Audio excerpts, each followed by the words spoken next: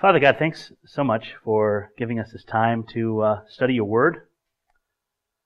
And as we explore what it means and what it doesn't mean to be authentic, I just ask that your Holy Spirit be in our hearts and our minds. And let your voice be the only voice that we hear. Let all other voices and all other chatter just fall by the wayside. Be with us and be with me as I try to teach your word. And I ask this in Jesus' name. Amen. So, authenticity is kind of a word that gets tossed around a lot. Would you guys agree? It's not just a Christian word. It's something that we hear a lot out in the world. Everybody's always talking about being authentic and being true to something. Well, I want to start this message by being a little bit authentic with you. When I first became a Christian, I was about 12 years old. And throughout my teens, I would run into other Christians, a lot of them younger, same age as I am, or as I was.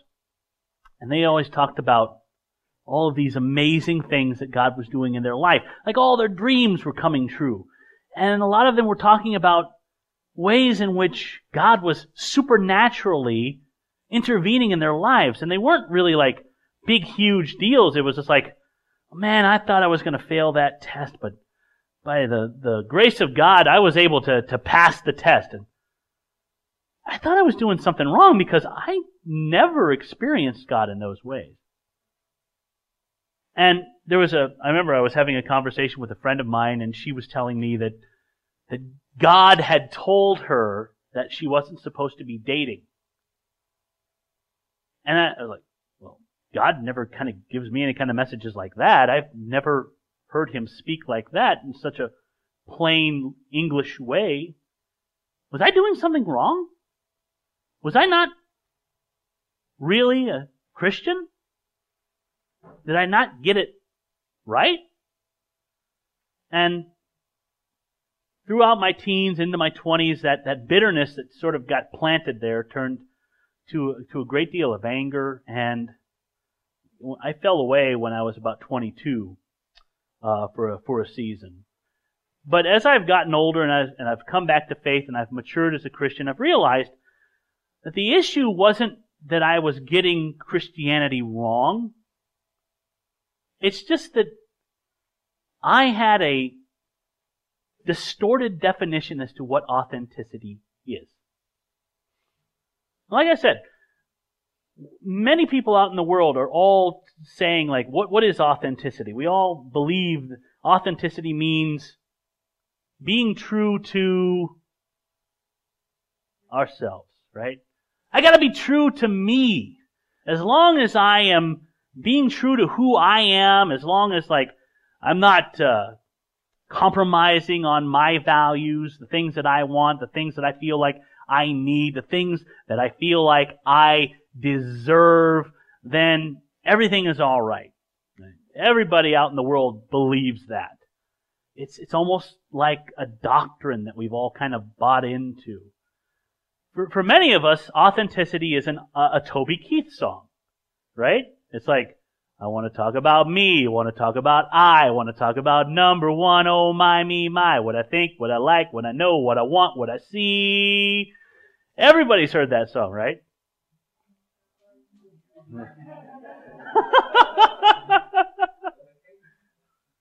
There you go. There you go. That's what authenticity is for many of us. What if that's not true? What if that's not what authenticity is?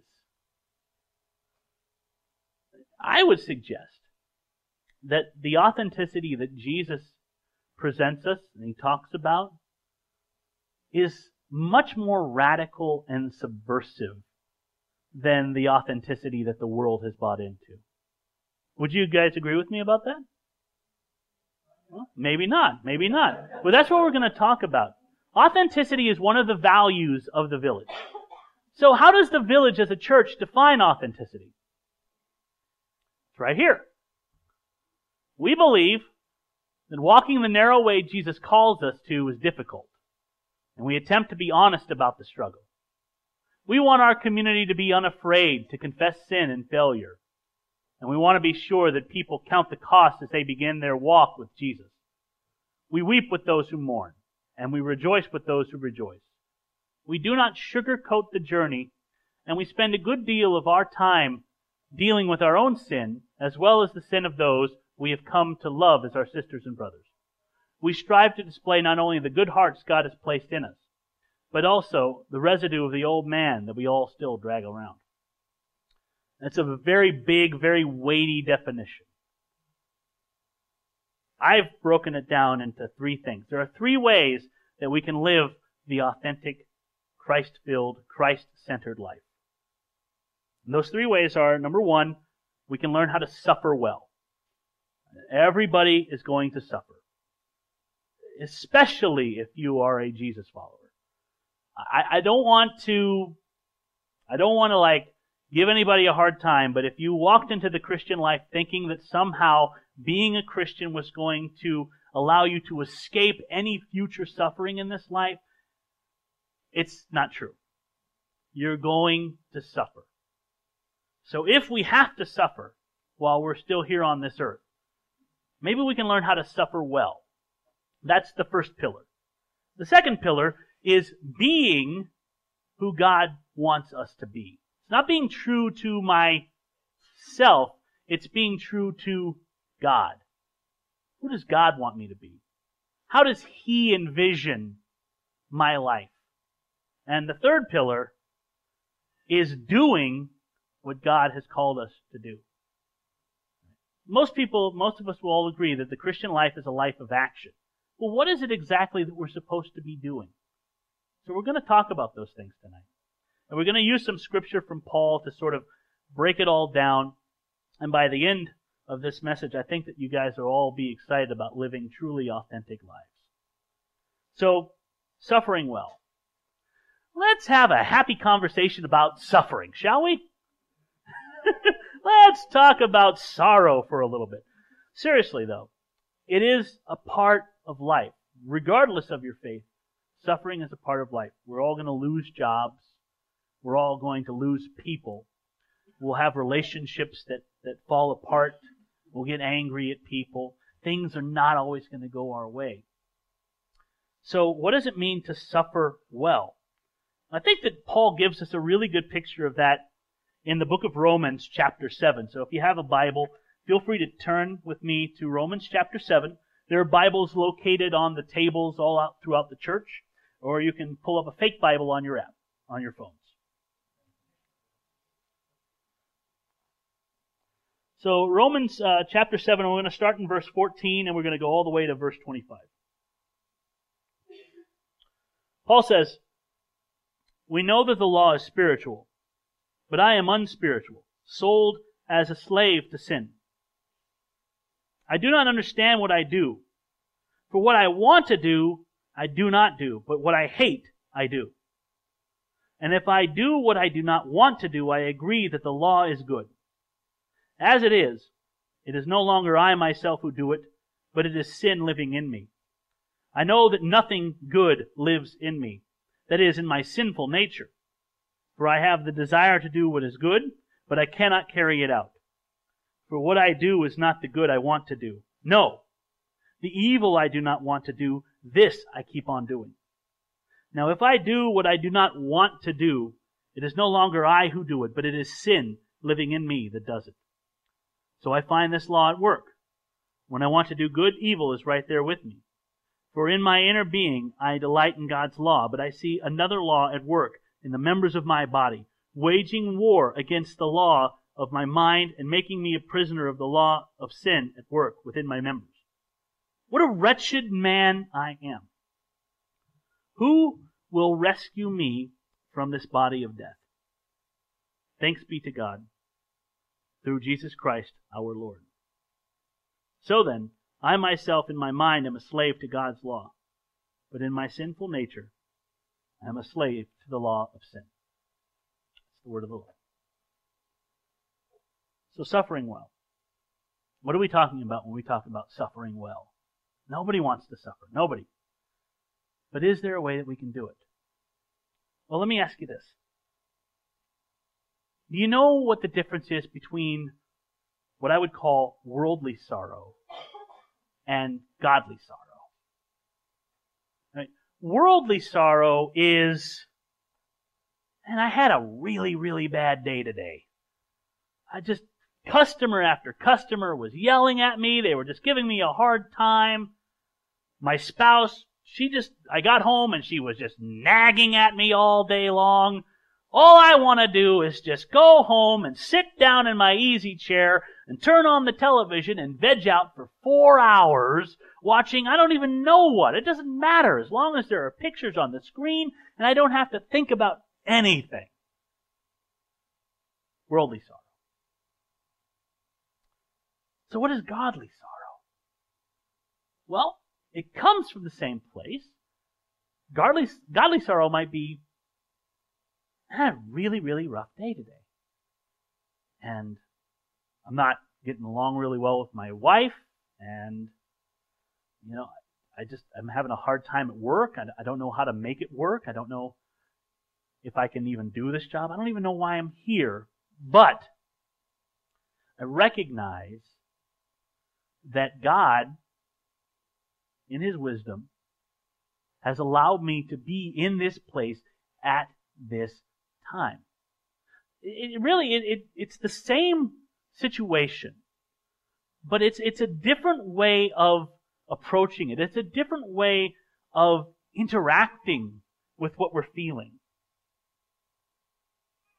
What is the difference between the longings of the Spirit and the longings of the flesh? Right? The longings of the flesh, especially when we're dealing with sorrow, what do we want? What do you guys want? When you're having a bad day, what do you want? You want to numb out, right? We want to eat too much. Maybe sometimes we want to drink. Maybe sometimes we want to look at some pornography on the computer. There's all sorts of different ways that we can deal with our sorrows. But what does the Spirit want? We're having a really, really rough day. What do we want in our spirit? We want Jesus, right? We want God. We want to press in. We want to be held by Him. We want to be comforted by Him. Suffering well, it's not about venting all of your issues onto whoever is going to be listening, right? That's another thing that we like to do. We like to vent. How many people like to vent? Yeah, a few of us. I've had such a horrible day. Do you want to hear about it? All these things that have happened. Listen to how horrible my life is. It's horrible. I hate it. That's not what suffering well is about. It's not about venting all of our negative feelings about every little thing. But it is being honest about those feelings. Larry Crabb actually talks about this in his book, Encouragement, the Key to Caring. He says that we're driven by the strong winds of desire. I am persuaded that one of the key culprits responsible for the lack of self-control in our cultural emphasis on the desirability of self-expression. Our values revolve too much around ideas about openness, authenticity, transparency, assertion, fulfillment, and genuineness. And we tend to regard as outdated concepts like sacrificial giving, self-discipline, self-denying love, obedience, and willing endurance. As our energy has been directed more towards expression than restraint, we have suffered a slow, steady erosion of our ability to meaningfully commit ourselves to any direction that runs counter to our urges. For some couples, marriage vows would better reflect their true intent if they were rewritten to read, I will love you forever unless my affection declines. Or unless I don't feel like it anymore. And it's sad. But that's kind of the world that we live in. And I want to stand up here in front of you guys, my brothers and sisters, and I want to confess that I have been as guilty of the sin of self-expression as anyone. I have vented, I have been angry, and I have let thoughts and words spew from my mouth, and I've written things on social media that I shouldn't have, and I may have hurt people in the process of doing it. And it's just, I feel a great deal of godly sorrow about some of the things that I've done in the past. There's a way to express our sorrows in which we're not hurting people, but in which our Father in heaven is becoming glorified. St. Augustine said, "The violence which assails good men to test them, to cleanse and purify them, affects the wicked, their condemnation, ruin, and annihilation. Thus the wicked, under pressure of affliction, execrate God and blaspheme. The good, in the same affliction, offer up prayers and praises." This shows that what matters is the nature of the sufferer, not the nature of the sufferings. Stir a cesspit, and a foul stench arises. Stir a perfume, and a delightful fragrance ascends. But the movement is identical. We're all going to suffer. We're all going to go through things that, let's just be downright honest, are just painful. But there is a different way that we can react to it if we want to live authentic lives. We can suffer well, and we can still praise and give glory to God the Father, for in His wisdom He has put us in the situations that we're facing. The second way in which we can be authentic is being who God wants us to be. And for that, we're going to, just a quick little verse in Galatians. Galatians chapter 2, verse 20. And in this verse, Paul says that I have been crucified with Christ, and I no longer live, but Christ lives in me. The life that I live in the body, I live by faith in the Son of God, who loved me and gave Himself for me. I do not set aside the grace of God, for all righteousness could be gained through the law. Christ died for nothing. So, this is a topic that we as Christians, we talk about a lot. Christ lives in me. We've all used that before in conversation, right? It's not I who am living, but it's Christ living in me. Well, what does that mean? What is actually happening when that happens?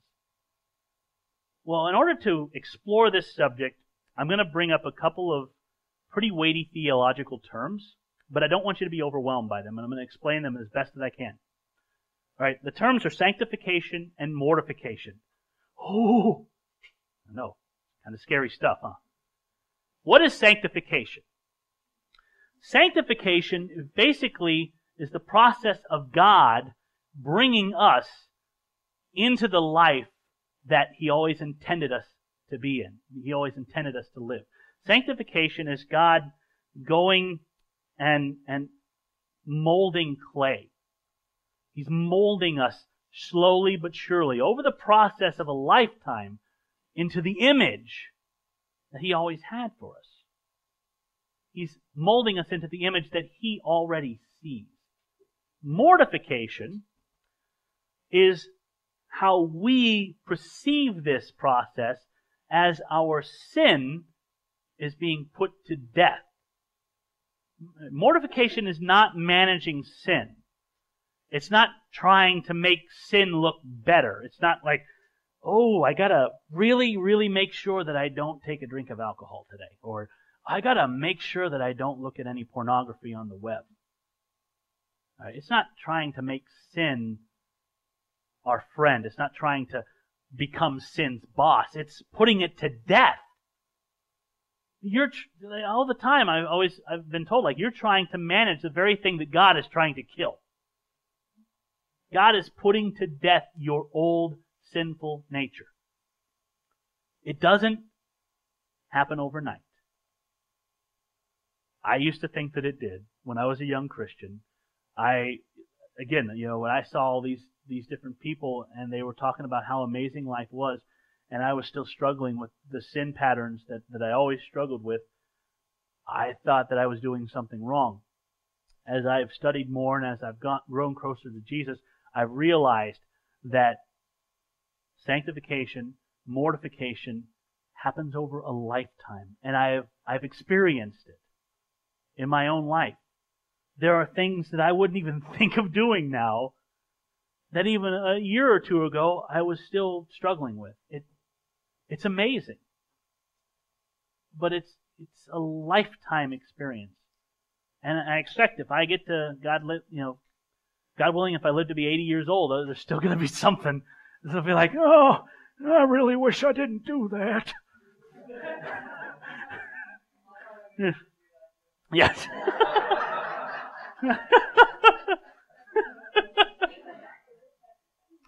John Calvin says, "We are not our own. Let not our reason nor our will therefore sway our plans and deeds. We are not our own.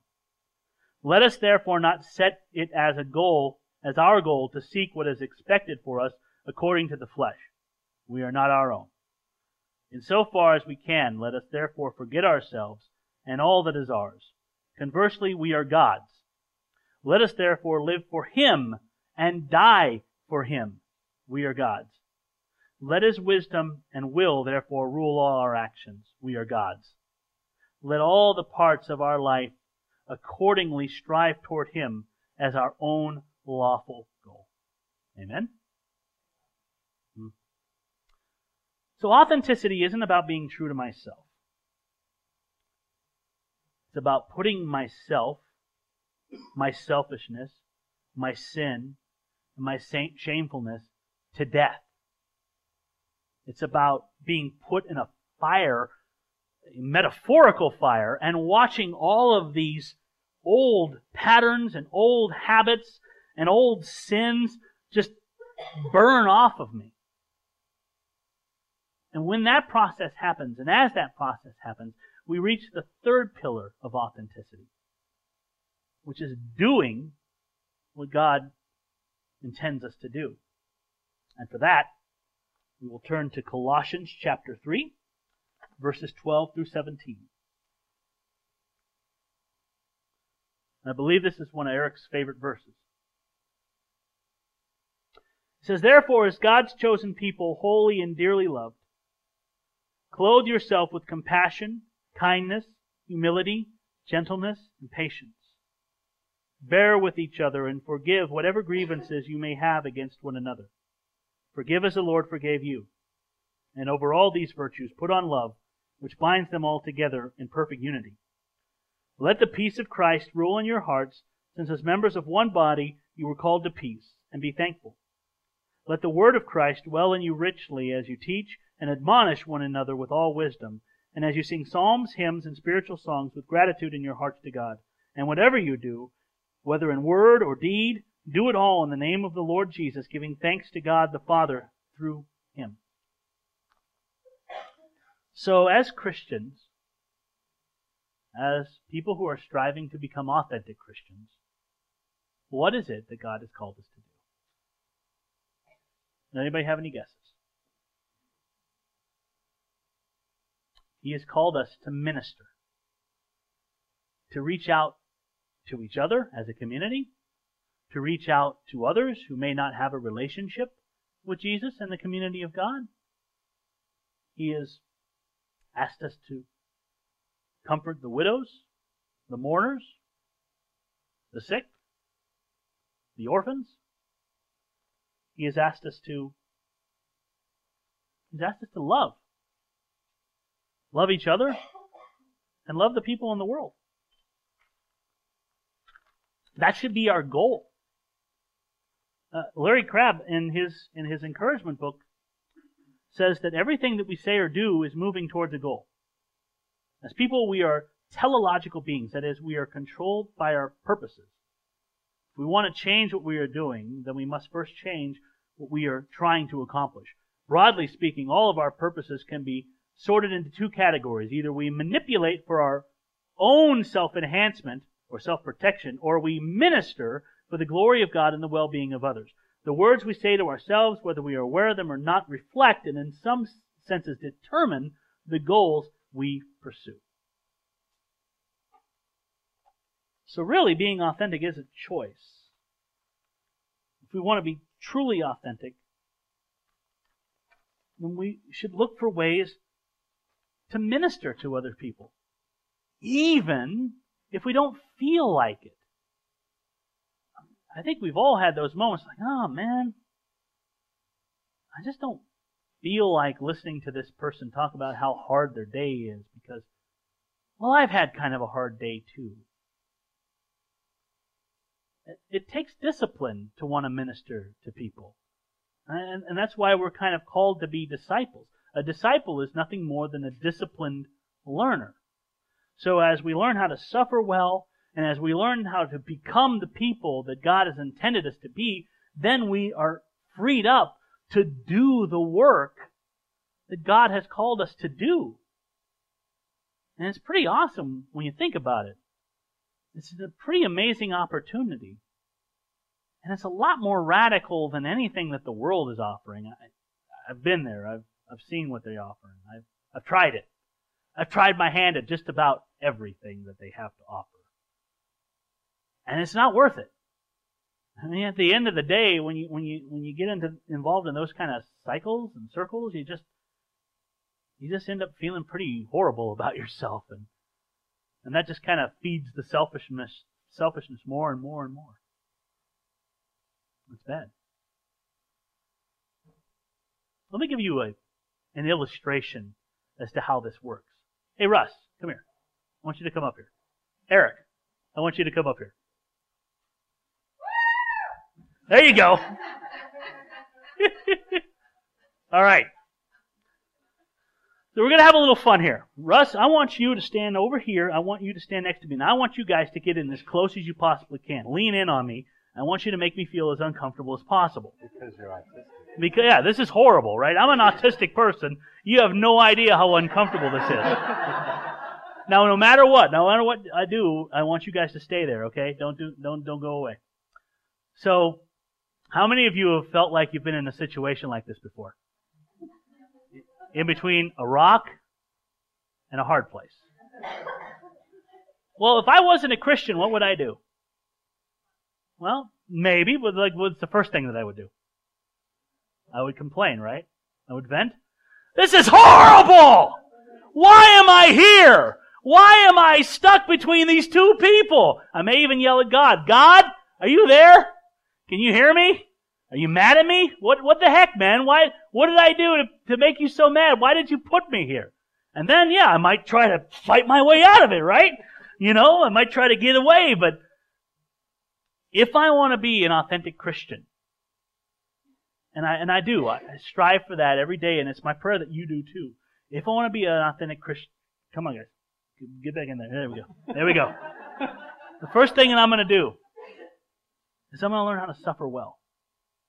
And I'm going to say, man, this is horrible. It's uncomfortable. But God, in your infinite wisdom, you've put me here. For whatever reason, you've put me here. And I accept that. And I'm going to be who God wants me to be. And I'm going to say, I'm loved. I am loved by God. No matter what happens. No matter if I can't make my bills or if these guys are just going to stay here forever. I am loved. And thank you. Thank you, God, for putting me in this place for a time such as this. And then I can do what God always meant me to do. And I can minister to those around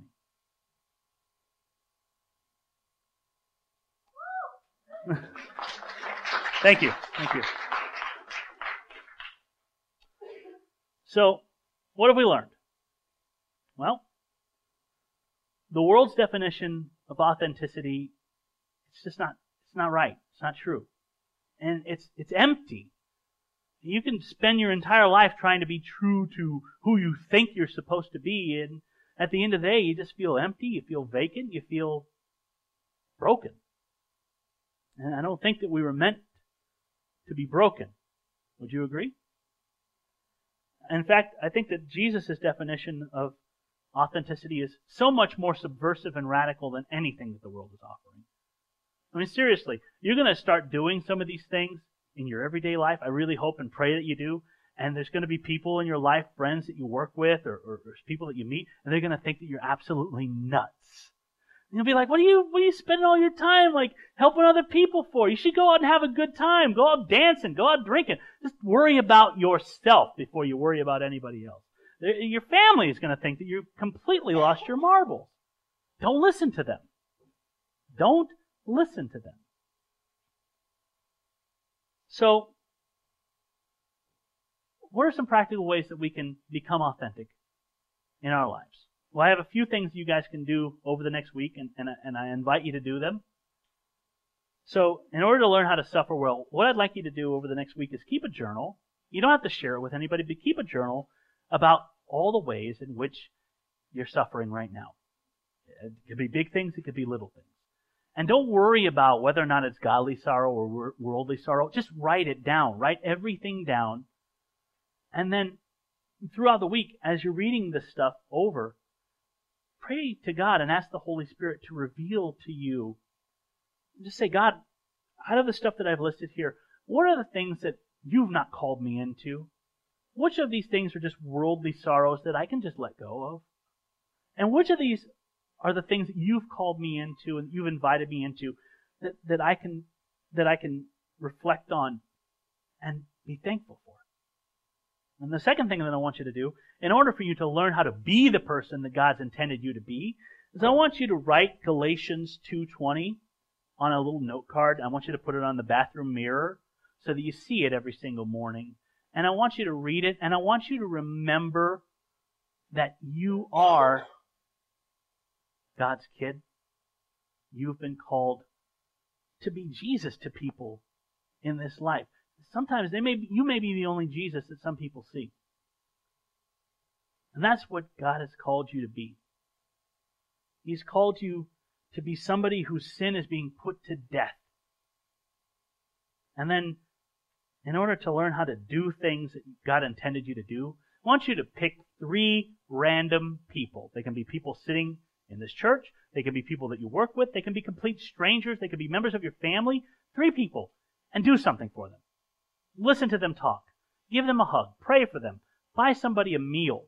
If you see somebody who's at the store and they can't afford all their groceries, pick up the tab for whatever it is that they can't afford. It doesn't matter what it is. It doesn't matter how big or small. Just do something for somebody else. Even if you don't feel like it. Especially if you don't feel like it. Hug a friend. Listen to a stranger talk. Pray with somebody while you're with them. Invite them to pray with you. It's like, man, I've seen you struggling. I've seen you've been having a hard time. Let's pray together. You and me, let's pray together right now. And it's what it is. It's how to be authentic. Thank you guys for listening.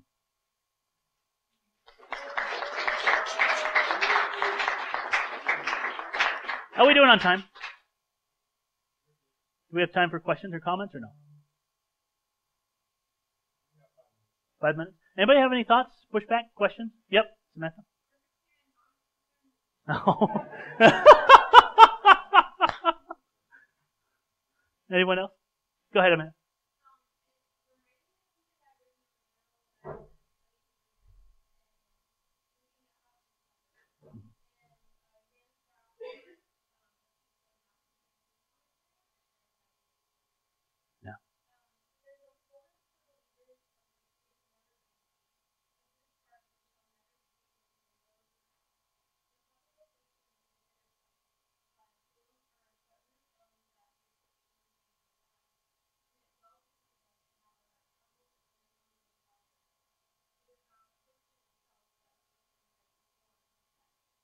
Yeah. Yeah. Beautiful. Beautiful. Speaking about Ruth, if any of you guys have never read Shattered Dreams by Larry Crabb, please do. I mean, it talks a lot about authenticity and suffering well, and I just recommend it. The whole book of Ruth is just great for that too. No, my wife really loves Ruth. She's kind of based her entire life off of it, and it's pretty awesome. So thank you very much for sharing that, Amanda. Anybody else? Oh, go ahead, Jeff.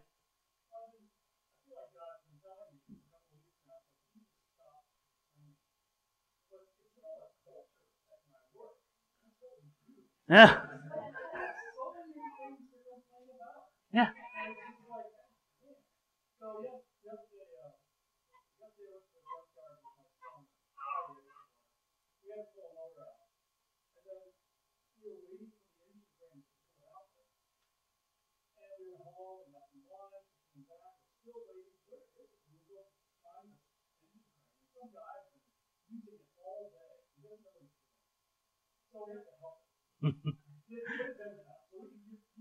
Yeah.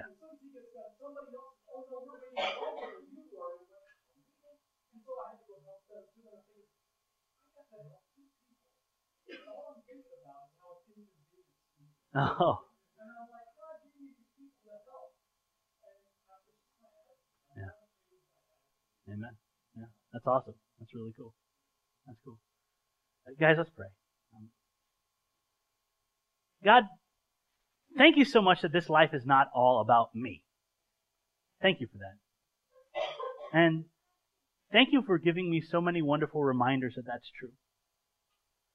And I again confess that I have been as guilty as anybody of venting and over explaining and complaining and God, if I've ever hurt anybody, especially anybody in this room, by anything that I've ever said, I apologize and I'm sorry about that. And I thank you so much for giving me the opportunity to learn that that's not the way to be authentic. And I want to be authentically your child. And in these little, tiny little ways, you're helping me to learn how to do that. And it's my prayer tonight that you help everybody who is in this room tonight learn how to be authentically your child. Because in the end, that's really, really what we've been called to be. And I ask this in Jesus' name. Amen.